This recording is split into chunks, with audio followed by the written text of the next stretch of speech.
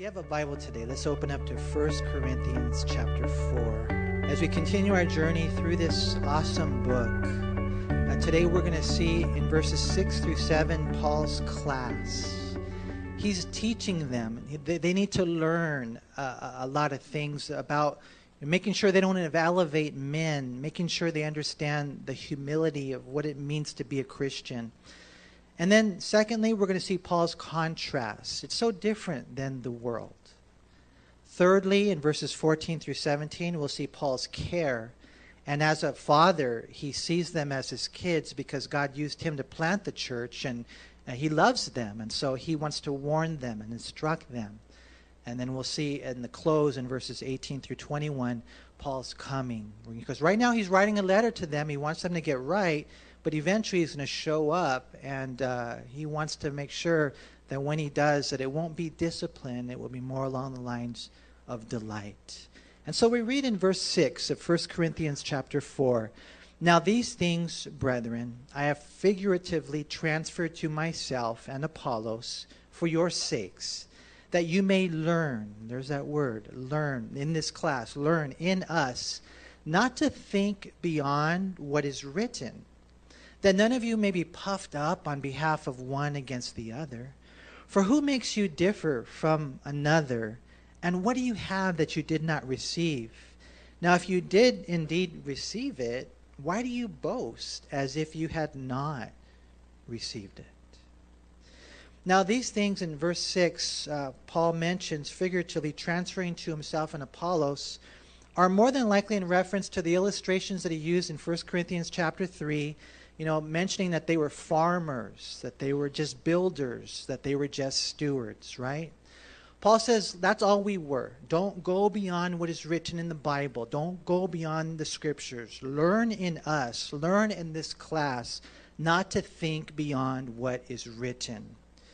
We've learned in 1 Corinthians that there can be that temptation to think too highly of our leaders. And you guys, thank God for our leaders. We're to love them. We're to pray for them. We're to, be submissive in that spiritual structure. There is an aspect of honoring them, but they are not mediators between us and God. God doesn't love them more. It's kind of like, sometimes we see, in certain, churches where they think that, well, you got to go to a priest in order to go to God or whatever, there's the Pope and he's closer to God. That's beyond what is written. The Bible says that we all have access to God in Hebrews chapter 4. And so Paul here is saying, even to himself, he's saying, listen, we're just builders, we're just farmers. One plants, the other waters, but it's God who gives the increase. And so as he's writing this, it's very important because sometimes you'll find in different ways, that you go to the church, especially in South America, they elevate their pastors to places that really are not healthy, and they put them on a pedestal that they don't belong on. For us here, we got to know that we're all equal, not one better than the other. As a matter of fact, I would say that there are some people that don't even have a position. They don't have the status. But I would probably say at the end of the day that there are some people out there in the congregation that are probably closer to God than a lot of other guys. So we don't have to go to a priest. We don't have to go to the Pope. We could just go to the Lord. If a guy's up here teaching, like me, and I'm teaching the Bible, you got to check to make sure that what I say is true. You can't say, well, because the Pope said it, or because Manny said it, or the pastor said it. No, you check everything according to the scriptures, That's why it was interesting when Paul went to Berea and preached the word there in the synagogue. Do you remember what happened? They were listening to him and they were receiving the word with all readiness. But then we read in Acts chapter 17, verse 11, "And the people of Berea were more open-minded than those in Thessalonica, and that they indeed eagerly they listened to Paul's message, but they searched the scriptures day after day to see if Paul and Silas were teaching the truth."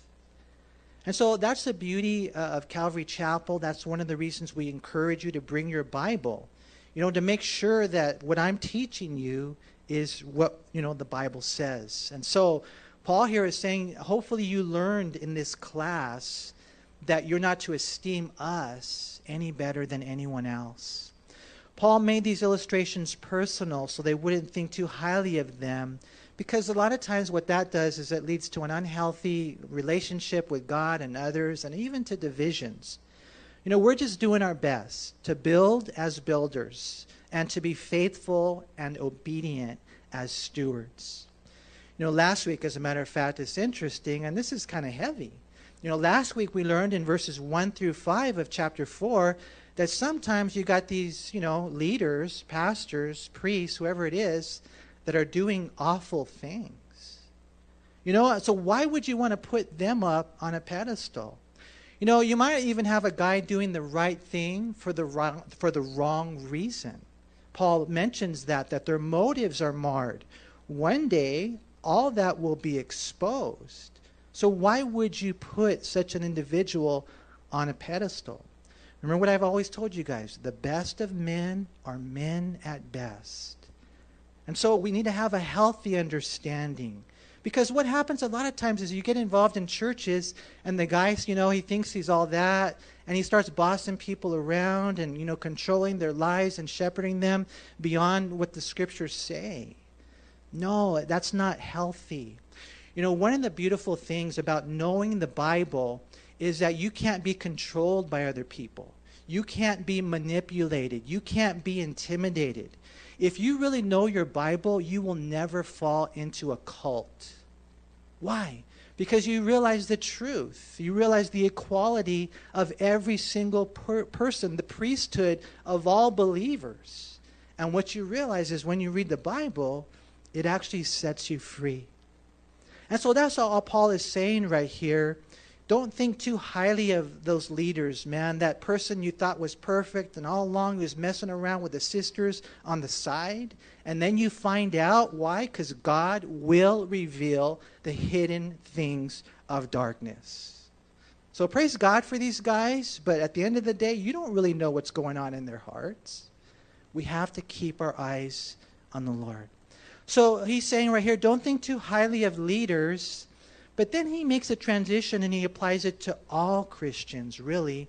We all have to make sure that we don't think too highly of ourselves. And he asks a few questions there in verse 7. Look what he says. For who makes you differ from another? And what do you have that you did not receive? Now, if you did indeed receive it, why do you boast as if you had not received it? I mean, who makes you different from others? It's God, and he has a reason for that. Just because someone's different, you shouldn't look down on them. It's God, right, who makes us different. And what do you have that you didn't receive? Like right now, we could all take a breath. Come on, take a breath. Sometimes your watch tells you to take a breath. Who gave you that breath? Who gave you that breath? God did. The beating of the heart. You're like, well, I worked hard. These hands, worked hard. Well, who gave you those hands? Who gave you the strength? Who gave you the energy? What do we have that we didn't receive from God? It would be like me boasting that I have a house. Hey, it was given to me by my father-in-law. How crazy some people get, and they start boasting. That was the Corinthian church. They started boasting about their gifts and whatever, the talents they had. And they started, jockeying for position and trying to boss people around. It was a really unhealthy environment there. Lenski said this. He said, 3 pointed questions now puncture the bubble of Corinthian pride. This is done in order to bring these foolish people down to the level of proper Christian humility. You're like, well, Manny, if we don't have a pope, if we don't have like a human leader on planet Earth, then how does Jesus rule his church? King Jesus rules his church by the scepter of his word. He doesn't need a pope. He doesn't need someone to do that. He's got the Bible, so we can test everything that's said. And for the church, we need to walk in humility. There's not a place for pride amongst us. Right here when he asks, who makes you differ, literally in the Greek language, what he says is, who died and made you boss? That's kind of what he says right there, right? By his authoritative acknowledgement, who gave you the right to consider yourself any better than anyone else? So that now they have to look up to you and admire you. Paul says, no, that's not the way it works. Apparently that was happening in Corinth, and it does happen in churches that get weird. You know, people who know their Bibles will never be fooled by this. And this is the class that Paul says, learn from us. As I told you, we're just farmers. We're just builders. We're just stewards. You don't have to esteem us any better than anyone else. As a matter of fact, it should be that way in the whole church. Every single one of you is a vital part of this church. We all need all of us. That's kind of the way it works. And so we have to learn that class. And then after Paul's class, then comes Paul's contrast, right? Because Paul actually now here, he begins to show them, you know, you guys are thinking it's this way, but it's a lot different. And in the process, you know what he does? He gets sarcastic. Any of you guys here are sarcastic people? Well, I want you to know it's biblical. It's okay. Look at verse 8. He says, you are already full. You are already rich.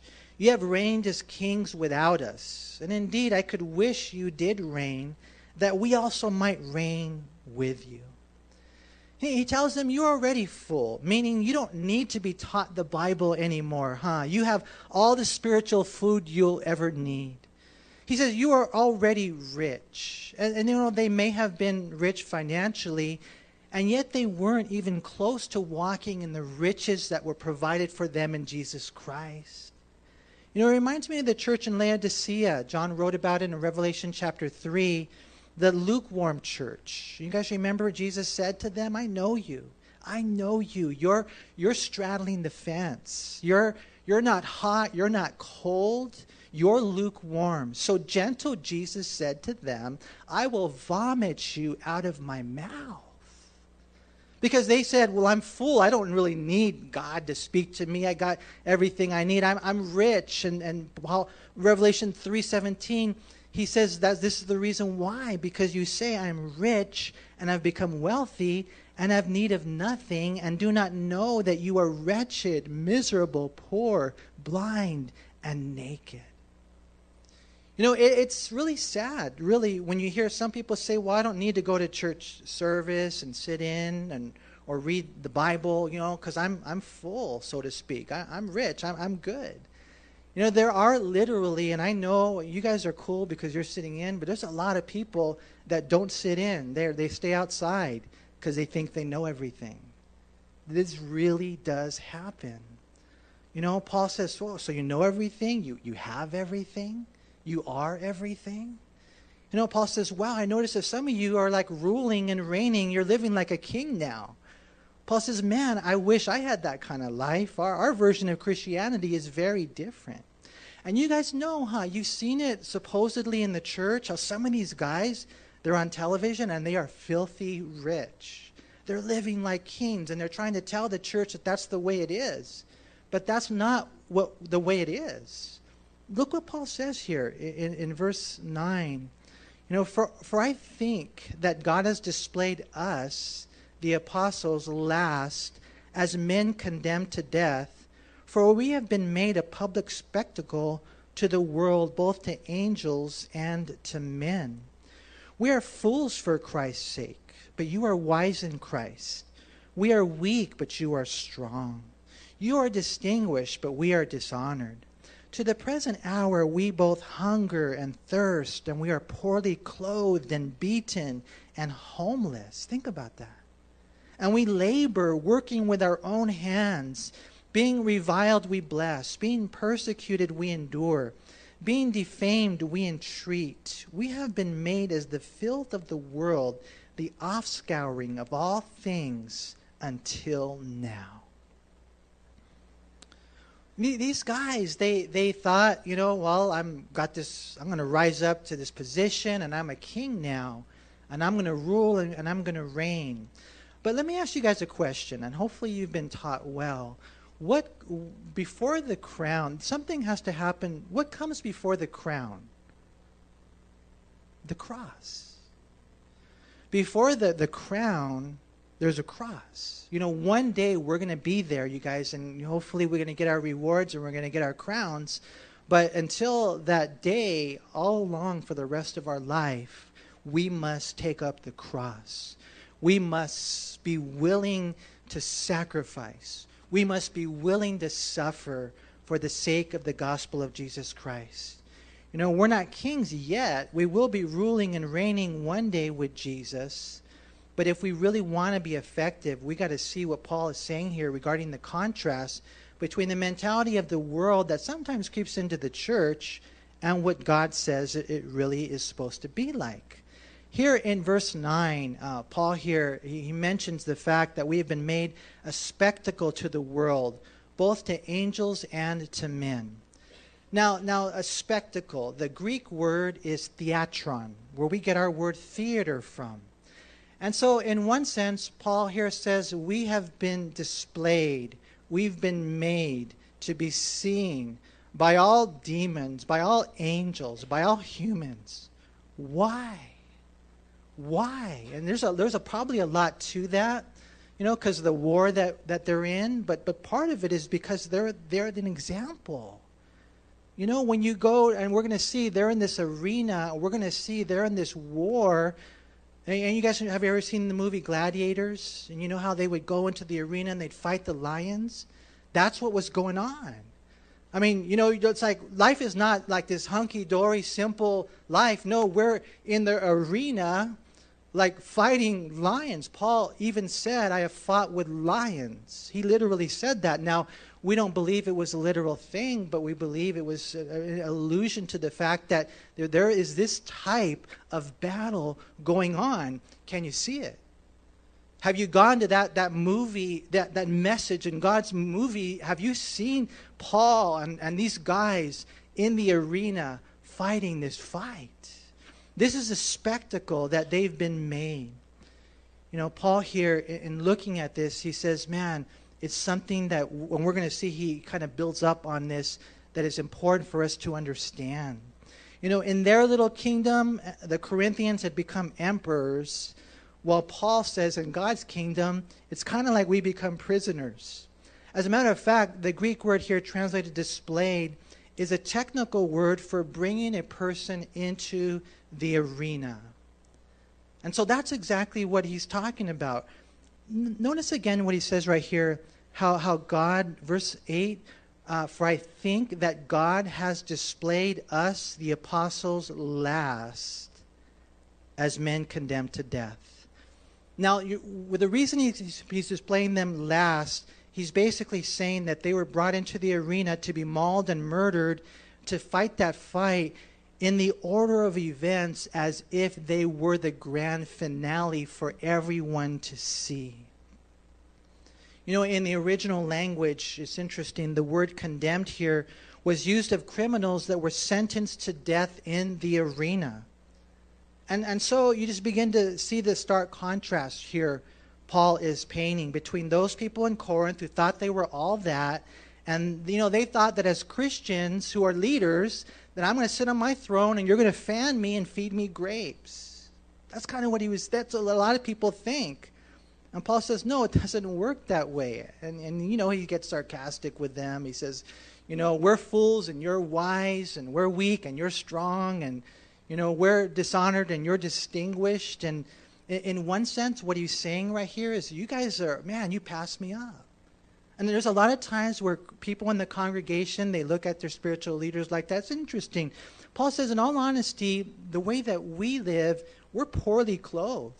We're beaten. And the Greek word used here speaks of a slave being humiliated in his beating. It's not just like he got beat up. No, you could tell in those days if an individual owned a person by the way they beat them down, humiliating them. He says that's who we are. We're homeless. We're laboring, working with our hands. Right here, the word, it means to do hard work, weary to the point of exhaustion. Apparently, there hadn't been a pastor's union formed yet, right? I mean, this was Paul. It's different than the world. The world has their mentality, but God's is completely different. And I'm not saying, well, we need to go and, all dress poorly and make sure we're homeless. But I am saying this. We must be willing to sacrifice, willing to suffer by being obedient wherever Jesus calls us. He may call you to be a missionary where you're not going to have a lot of money. And you don't have a lot, all the good food. That might be God's calling on your life. Or He might call you to different places, where He says, hey, I know you got a lot of money and your standard of living is increasing, but I'm calling you now to increase your standard of giving, not living. And everybody has a personal relationship with God wherein we must follow His marching orders and be obedient. And if it means that I'm homeless, then I'm homeless. Because I know that I have a mansion in heaven. All I'm saying is that we a lot of times we do everything we can not to suffer. We do everything we can not to sacrifice. We try to make our service convenient as Christians. Listen, the word obedient is far more important than convenient. And we all have to check our hearts. Which one am I? Am I a king where they're fanning me and feeding me grapes and I'm sitting on my throne now?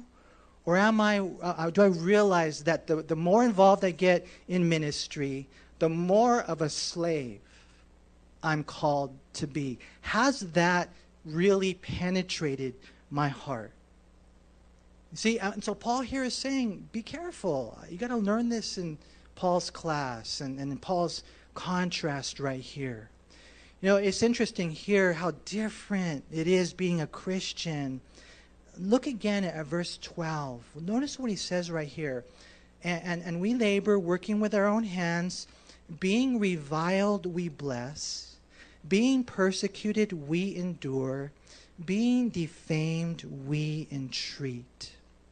Or as one version puts it this way, we bless those who curse us, we are patient with those who abuse us, and we appeal gently when evil things are said about us. Now be honest. If someone curses you, what do you usually do? Most of the time, we don't just curse them back. We want to curse them worse. Isn't that the way it works? Like, you put me down, I'm going to put you down harder. I'm going to slam you to the ground. I'm going to win this argument, right? But the contrast here is when we're cursed, and a lot of times we think, well, I'm good if I'm just silent. Like they said a bad thing about me, I'm just going to be silent. And the Lord is here saying, no, as a matter of fact, even that's not what I've called you to do. When they curse you, you bless them. And not a superficial blessing. If you want to be like Jesus, then that blessing has to come from your heart. When Jesus was nailed to the cross, He was praying for their salvation. Think about that. Incredible. What He says right here is, we bless those who curse us. We are patient with those who abuse us. And there are many forms of abuse. I will say this, that if you're a wife and you're being abused by your husband, you leave right away. Don't stay in that environment. But, there's other types of abuse, and there's things that go on. And Paul here probably was talking more along the lines of being beaten as a martyr. And while he was there, think about it, being beaten down by whatever, the Roman soldiers or the Philippian jailers or whatever it might be, is beaten down. What does he say right here? When we were abused, we're patient with them. Why? Because I want that person to get saved. I know that if I die right here, right now, I know I'm going to heaven. I don't know about that person. Now, if someone's beating me down, I think by my nature, I'm like, well, I want you to go to hell. But Paul here is kind of saying, when you're like Jesus, you want them to go to heaven. You're patient with them. And then he says right here, we appeal gently when evil things are said about us. And you think, well, you mean to tell me you bless those who curse you, you're patient with those who abuse you, and, when someone says evil things about you, you're gentle with them? A king would never do that. But the King of Kings did. That's Jesus. This is hard to do. But I want to encourage you, myself as well, Let this be our goal. Let this be our heart. It can't happen unless the Holy Spirit really gets a hold of you. But this is the contrast between the way of the world and the way of God. And this is how it's supposed to be in the church. This is how it's supposed to be, right? You know, the world would never do this. I don't know if you guys have heard of that great philosopher Aristotle. He declared that the highest virtue is megaloskopia. And he defines this virtue as the quality which will not endure to be insulted. That was their philosophy. Now, we're here as Christians, and thank God for the Bible. We've been reading it, we've been taught it. But in Greek mentality, humility was not noble. You know, in the Greek world, humility was a virtue that was altogether novel or new. But Jesus gives us just the radical awesomeness of humility and agape love. This is our calling, right? The world would never do this, but the church should, because those are our marching orders given to us by Jesus.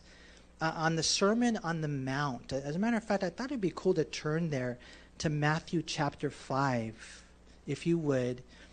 And just in case you didn't know this, the Sermon on the Mount, Matthew 5, 6, and 7, is the closest thing that we have to a Christian manifesto. Like, how is it that Christians are supposed to behave themselves? Now, of course, we read the whole Bible, but here in chapter 5, 6, and 7, it's amazing how detailed and practical Jesus gets. Notice what Jesus says in Matthew 5 and verse 43. He says, "You have heard that it was said, you shall love your neighbor and hate your enemy. But I say to you, love your enemy. Bless those who curse you. Do good to those who hate you. And pray for those who spitefully use you and persecute you, that you may be sons of your Father in heaven. For he makes his sun rise on the evil and on the good, and sends rain on the just and the unjust. For if you love those who love you, what reward have you? Do not even the tax collectors do the same? And if you greet your brethren only, what do you do more than others? Do not even the tax collectors do so? Therefore, you shall be perfect or mature, just as your Father in heaven is perfect." And you know, what he says right here, to me, it's a challenge, but to me, it's almost like the litmus test of whether or not you're really a child of God. Do you love your enemies? Do you pray for those who spitefully use you and persecute you? Are you good to those who hate you? You know, the typical mentality we have is, if you like me, that makes sense. I'm joking. The typical mentality is, you like me, I like you. You love me, I love you. The more you love me, the more I love you. And what he's saying right here is that's how the pagans are. They're like that. If you want to prove that you're really a Christian, it has to begin with love. It has to begin with agape love, undeserving love. And they say bad things about you, and they hate you, and they treat you bad, but you still love them. You know, even with our kids, you know, sometimes, you know, our kids, I mean, I love my kids, and I'm not saying anything necessarily about them, but I just know I've been around long enough to know that every once in a while, have you ever had a child that maybe is not grateful? And you expect them to be super grateful, right? Because you give them everything that they need, right? And so part of you have to go through that challenge. Do I really love them? Because, you know, in one sense, they're not really treating me right. And so then you start down, you know, wanting to stoop down to their level, and like, okay, well, then I'm going to fight fire with fire. And then God says, wait a minute, time out. You love them. You love them into the kingdom. You love them. Show them your love. And even though they may never thank you, that's not why you do it. You do it because you're a Christian. So here, back in 1 Corinthians chapter 4, that's what Paul is saying, and he's giving such an incredible contrast. And what he's saying is that it's a lot different than what you guys think. We're not kings ruling and reigning. Notice he says, even in verse 13, we have been made as the filth of the world, the offscouring of all things until now. Now, it's interesting here, the word translated filth was used of criminals of the lowest class who were sacrificed as offerings for the cleansing of the city. Now, it's a real fascinating way that Paul is communicating here, because in the Roman religion with the Greek gods, if there was like an earthquake or a calamity or a pestilence, they would have these criminals, they would be there and they would be available. And once something happened, there's a pestilence breaking out, they would take the criminal and they would sacrifice him to their gods. Now, that's, of course, we know pagan, and that's not what God's called us to do. But in one sense, in a very roundabout way, Paul is saying, like, in one sense, that's us. Not that God would ever do anything to us, that would be, bad. But we go through a lot. We must suffer. We must go through the fire. We must be servants. We must lay down our lives. We must be sacrificed. A living sacrifice for the people. That's who we are. He says right here, we're the offscouring. We're the filth. Now, the Greek word for filth is the things that you wash off. You have to wash off. And the offscouring are the things that you have to scrub off. Like the toilet. You guys ever have to do that? You have to scrub. Recently, I made a big mistake, and my English ivy got on my house, and it's just awful. Pulled off the paint, so I pulled off the ivy. I'm washing it down. It's still there, and so there I am scrubbing it. As I'm studying this, I'm thinking, Lord, this is me. This is ugly. And so you think you're all that? You think that people are supposed to look up to you? Think the world is going to admire you? Not when you're a servant of Jesus Christ. And we get this mentality that, creeps into the church. And thank God for the Bible. Thank God for people like Paul and Apollos. When we take Paul's class and we learn and we see Paul's contrast, and then we see Paul's care. Look at verse 14. He says, Listen, I do not write these things to shame you, but as my beloved children, I warn you. For though you might have 10,000 instructors in Christ, yet you do not have many fathers. For in Christ Jesus I have begotten you through the gospel. Therefore I urge you, imitate me. For this reason I have sent Timothy to you, who is my beloved and faithful son in the Lord, who will remind you of my ways in Christ as I teach everywhere in every church. And so, here we are, and as a church, you're wondering, well, what's it all about? And of course, we want to glorify God. We want to reach the lost. We want to build up his people. But, we want marriages to stay together. We want families to be blessed. And we want people to go to heaven.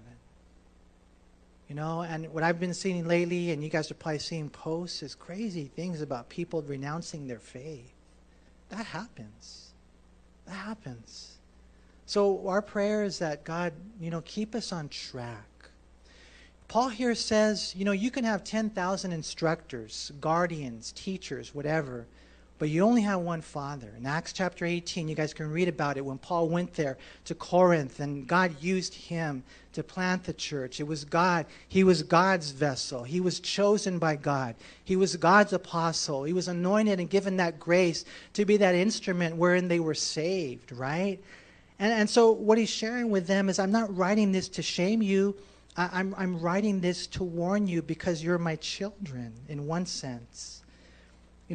Paul wasn't trying to do anything bad. I like what Wiersbe said. He saw himself as a father in the Lord who had to instruct and discipline his children in order to keep them on track. The truth is, Paul cared for the Corinthians. He loved them. He had a special bond with them because it was through him the church was born. And so Paul here says that, there's something special about that. I want to make sure that you don't get wrapped up in these crazy teachers that will steer you wrong. I want you to go to heaven. I want you to be used by God. I want you to be blessed in every way that God wants to bless you. So he's writing to warn them, right? And he has a special relationship with them. I don't remember how long ago it was. I don't know, maybe 15 years ago. I remember I was reading this passage right here, and I thought of my pastor. You know, because we got saved at Calvary Chapel West Covina, and the Lord used Pastor Rawl. And I'll never forget that night, you know, when I got saved. And so time progresses, you know, and just one thing leads to another. Next thing you know, we're here in this church, and God's doing a beautiful work, but I hadn't talked to him in a long time. And I read it, and you know, people had been saying, hey, you should call Pastor Raw. He wants you to call him. He wants you to call him. And I was thinking, you know, he's too busy. I mean, here's a pastor, I don't know, a church, 10,000 people. You know, he's too busy. And so I didn't until I read this verse right here. And God just really pierced my heart. You might have 10,000 instructors. But remember that vessel that God used to save you. So I called him. And I just was amazed that he actually called me back. And then we ended up getting together and talking, and, you know, just a lot was going on. And then one day he invites me to breakfast, him and Pastor Dale, and he says, hey, I want you to be at Calvary Chapel. He says, the only question he asked is, will you listen to Chuck Smith? That's it. You know, have you listened to Pastor Chuck? And that was it.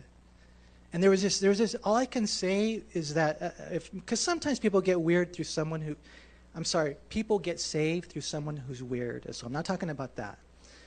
And I'm not talking about someone who, they went off track now. I'm talking about someone that God used in your life, and they're still there. They're still plowing. They're still faithful. Their words carry a little more weight. There was a special bond there. And that's what Paul is saying to the Corinthians, because he loved them so much. I'll tell you what, as a pastor, and you get to see people either born again in the church or nurtured in the church, if he is a true pastor, those people have a special place in his heart. And that's where Paul is right here. That's all he's saying.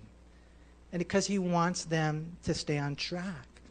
You know, it's interesting what can happen a lot of times, the journey that some children make. You know, John Corson talked about it. He said, in the lives of those you lead to the Lord or nurture in the Lord, you'll see this process unfold whereby first they look to you for a number of years and they think you can do no wrong. Then they reach the adolescent ages to where they think you can do no right.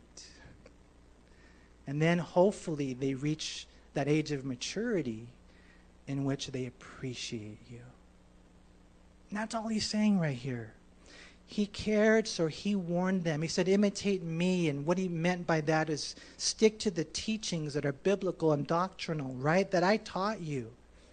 You know, and so all he's doing right here is he's just giving them a fair warning, right? Again, verse 14, I do not write these things to shame you, but as my beloved children, I warn you, because there is a hell. There is a hell, and there is, you know, this crazy hell on earth. God has a plan for your life, but so does the devil. And so he just wants to warn them about those things. Some guy might come in the church and they say they're a Christian, but you know, you got to test everything. Is it biblical? Yes, he wants to give them that warning. You know, many years ago, one of my favorite albums was an album by Van Halen. It was called Fair Warning. Any of you guys ever remember that album? You know, when I was younger, I still like all kinds of music, heavy metal. I was a headbanger. I also like disco, even though I didn't dance very much. I like the oldies. And so basically what I'm trying to say is I like a lot of type of music, but I did like Van Halen, right? And so this album was called Fair Warning. Now, one of the songs on the album was called Mean Street. Mean Street. And so in the song, he talks about how, hey, I'm going to get me a gun. I'm going to get a gun so that I can be not just someone who's hunted. I'm going to be a hunter, right? And so it was just the mentality of the street, man. And then he's in the song, I don't know if you guys have heard it before, but in the song, it says, somebody said, fair warning. Somebody said, fair warning. And then David Lee Roth, he said, Lord, strike that poor boy down. And the guitar goes, bang, Because in the mentality of the streets, I ain't going to warn you. What good is that, man? But God does warn you. Listen, I want your Christianity to be true. And you got to be careful because there's a lot of crazy things that creep into the church. Let it be biblical. It has to be from the scriptures. God cares, so God warns. And he uses Paul, who fathered them in the faith, a man that was faithful to his word, to encourage them to stay on track lest they be swept away.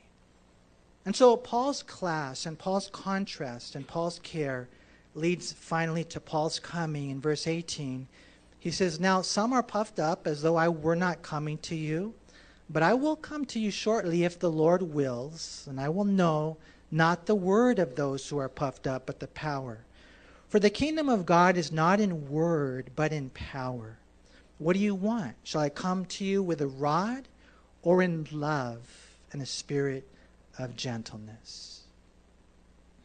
You know, Paul says some of you guys are talking smack, chest out, puffed up. Well, let's see what happens when I show up. And I'll be there soon, and we'll see if you're real. You know, nowadays we have text messages, we have phone calls, we even have FaceTime. But there's something about person to person, that's a lot different. Paul says, hey, I'm going to be there. And I don't think Paul was necessarily threatening them, but he basically said that if they didn't get it right, if they didn't repent, he says, I'm coming with my chancla.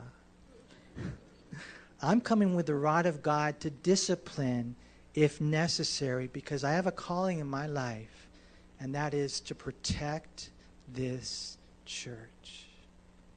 I'll make you step down from your throne. I'll kick you out. You can cry all you want, but this is God's church. And we as leaders are called to protect it. We don't mess around with God's church, especially when it comes to division.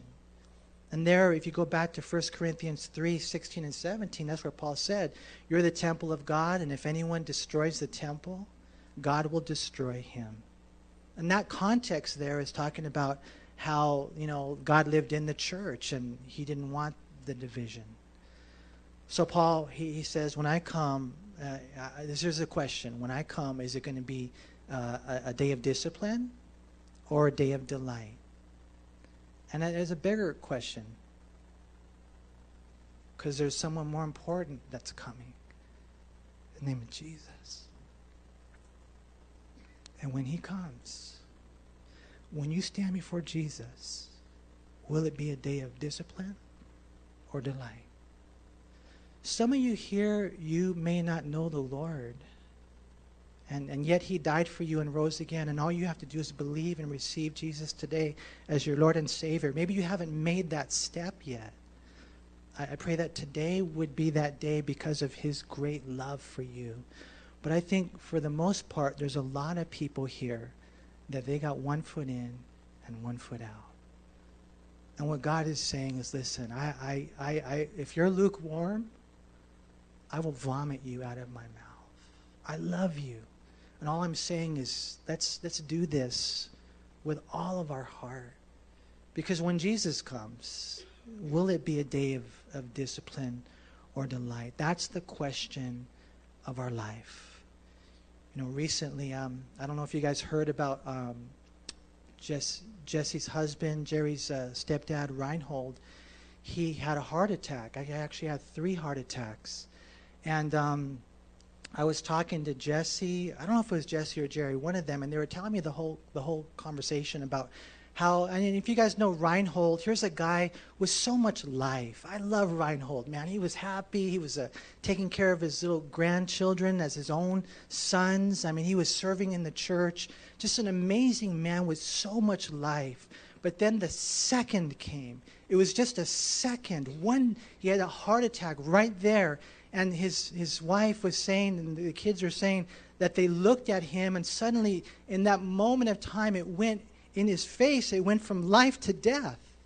They saw death in his face immediately. And it was done. You know, it put him down. The kids are pumping on his chest. They put him in the ambulance. He has another heart attack. Gets to the hospital, has another heart attack, and he's done. And for whatever reason, and I think we know these things, I mean, we forget that can happen to us. Am I really ready to die? Really? And it's just been hitting me, man. Just one day, one moment life, the next moment death. You know, Craig was telling me about his boss, and I don't know about Craig, man. You got to pray for that guy. Because he said, yeah, Manny, he was your age. And he ran just like you run.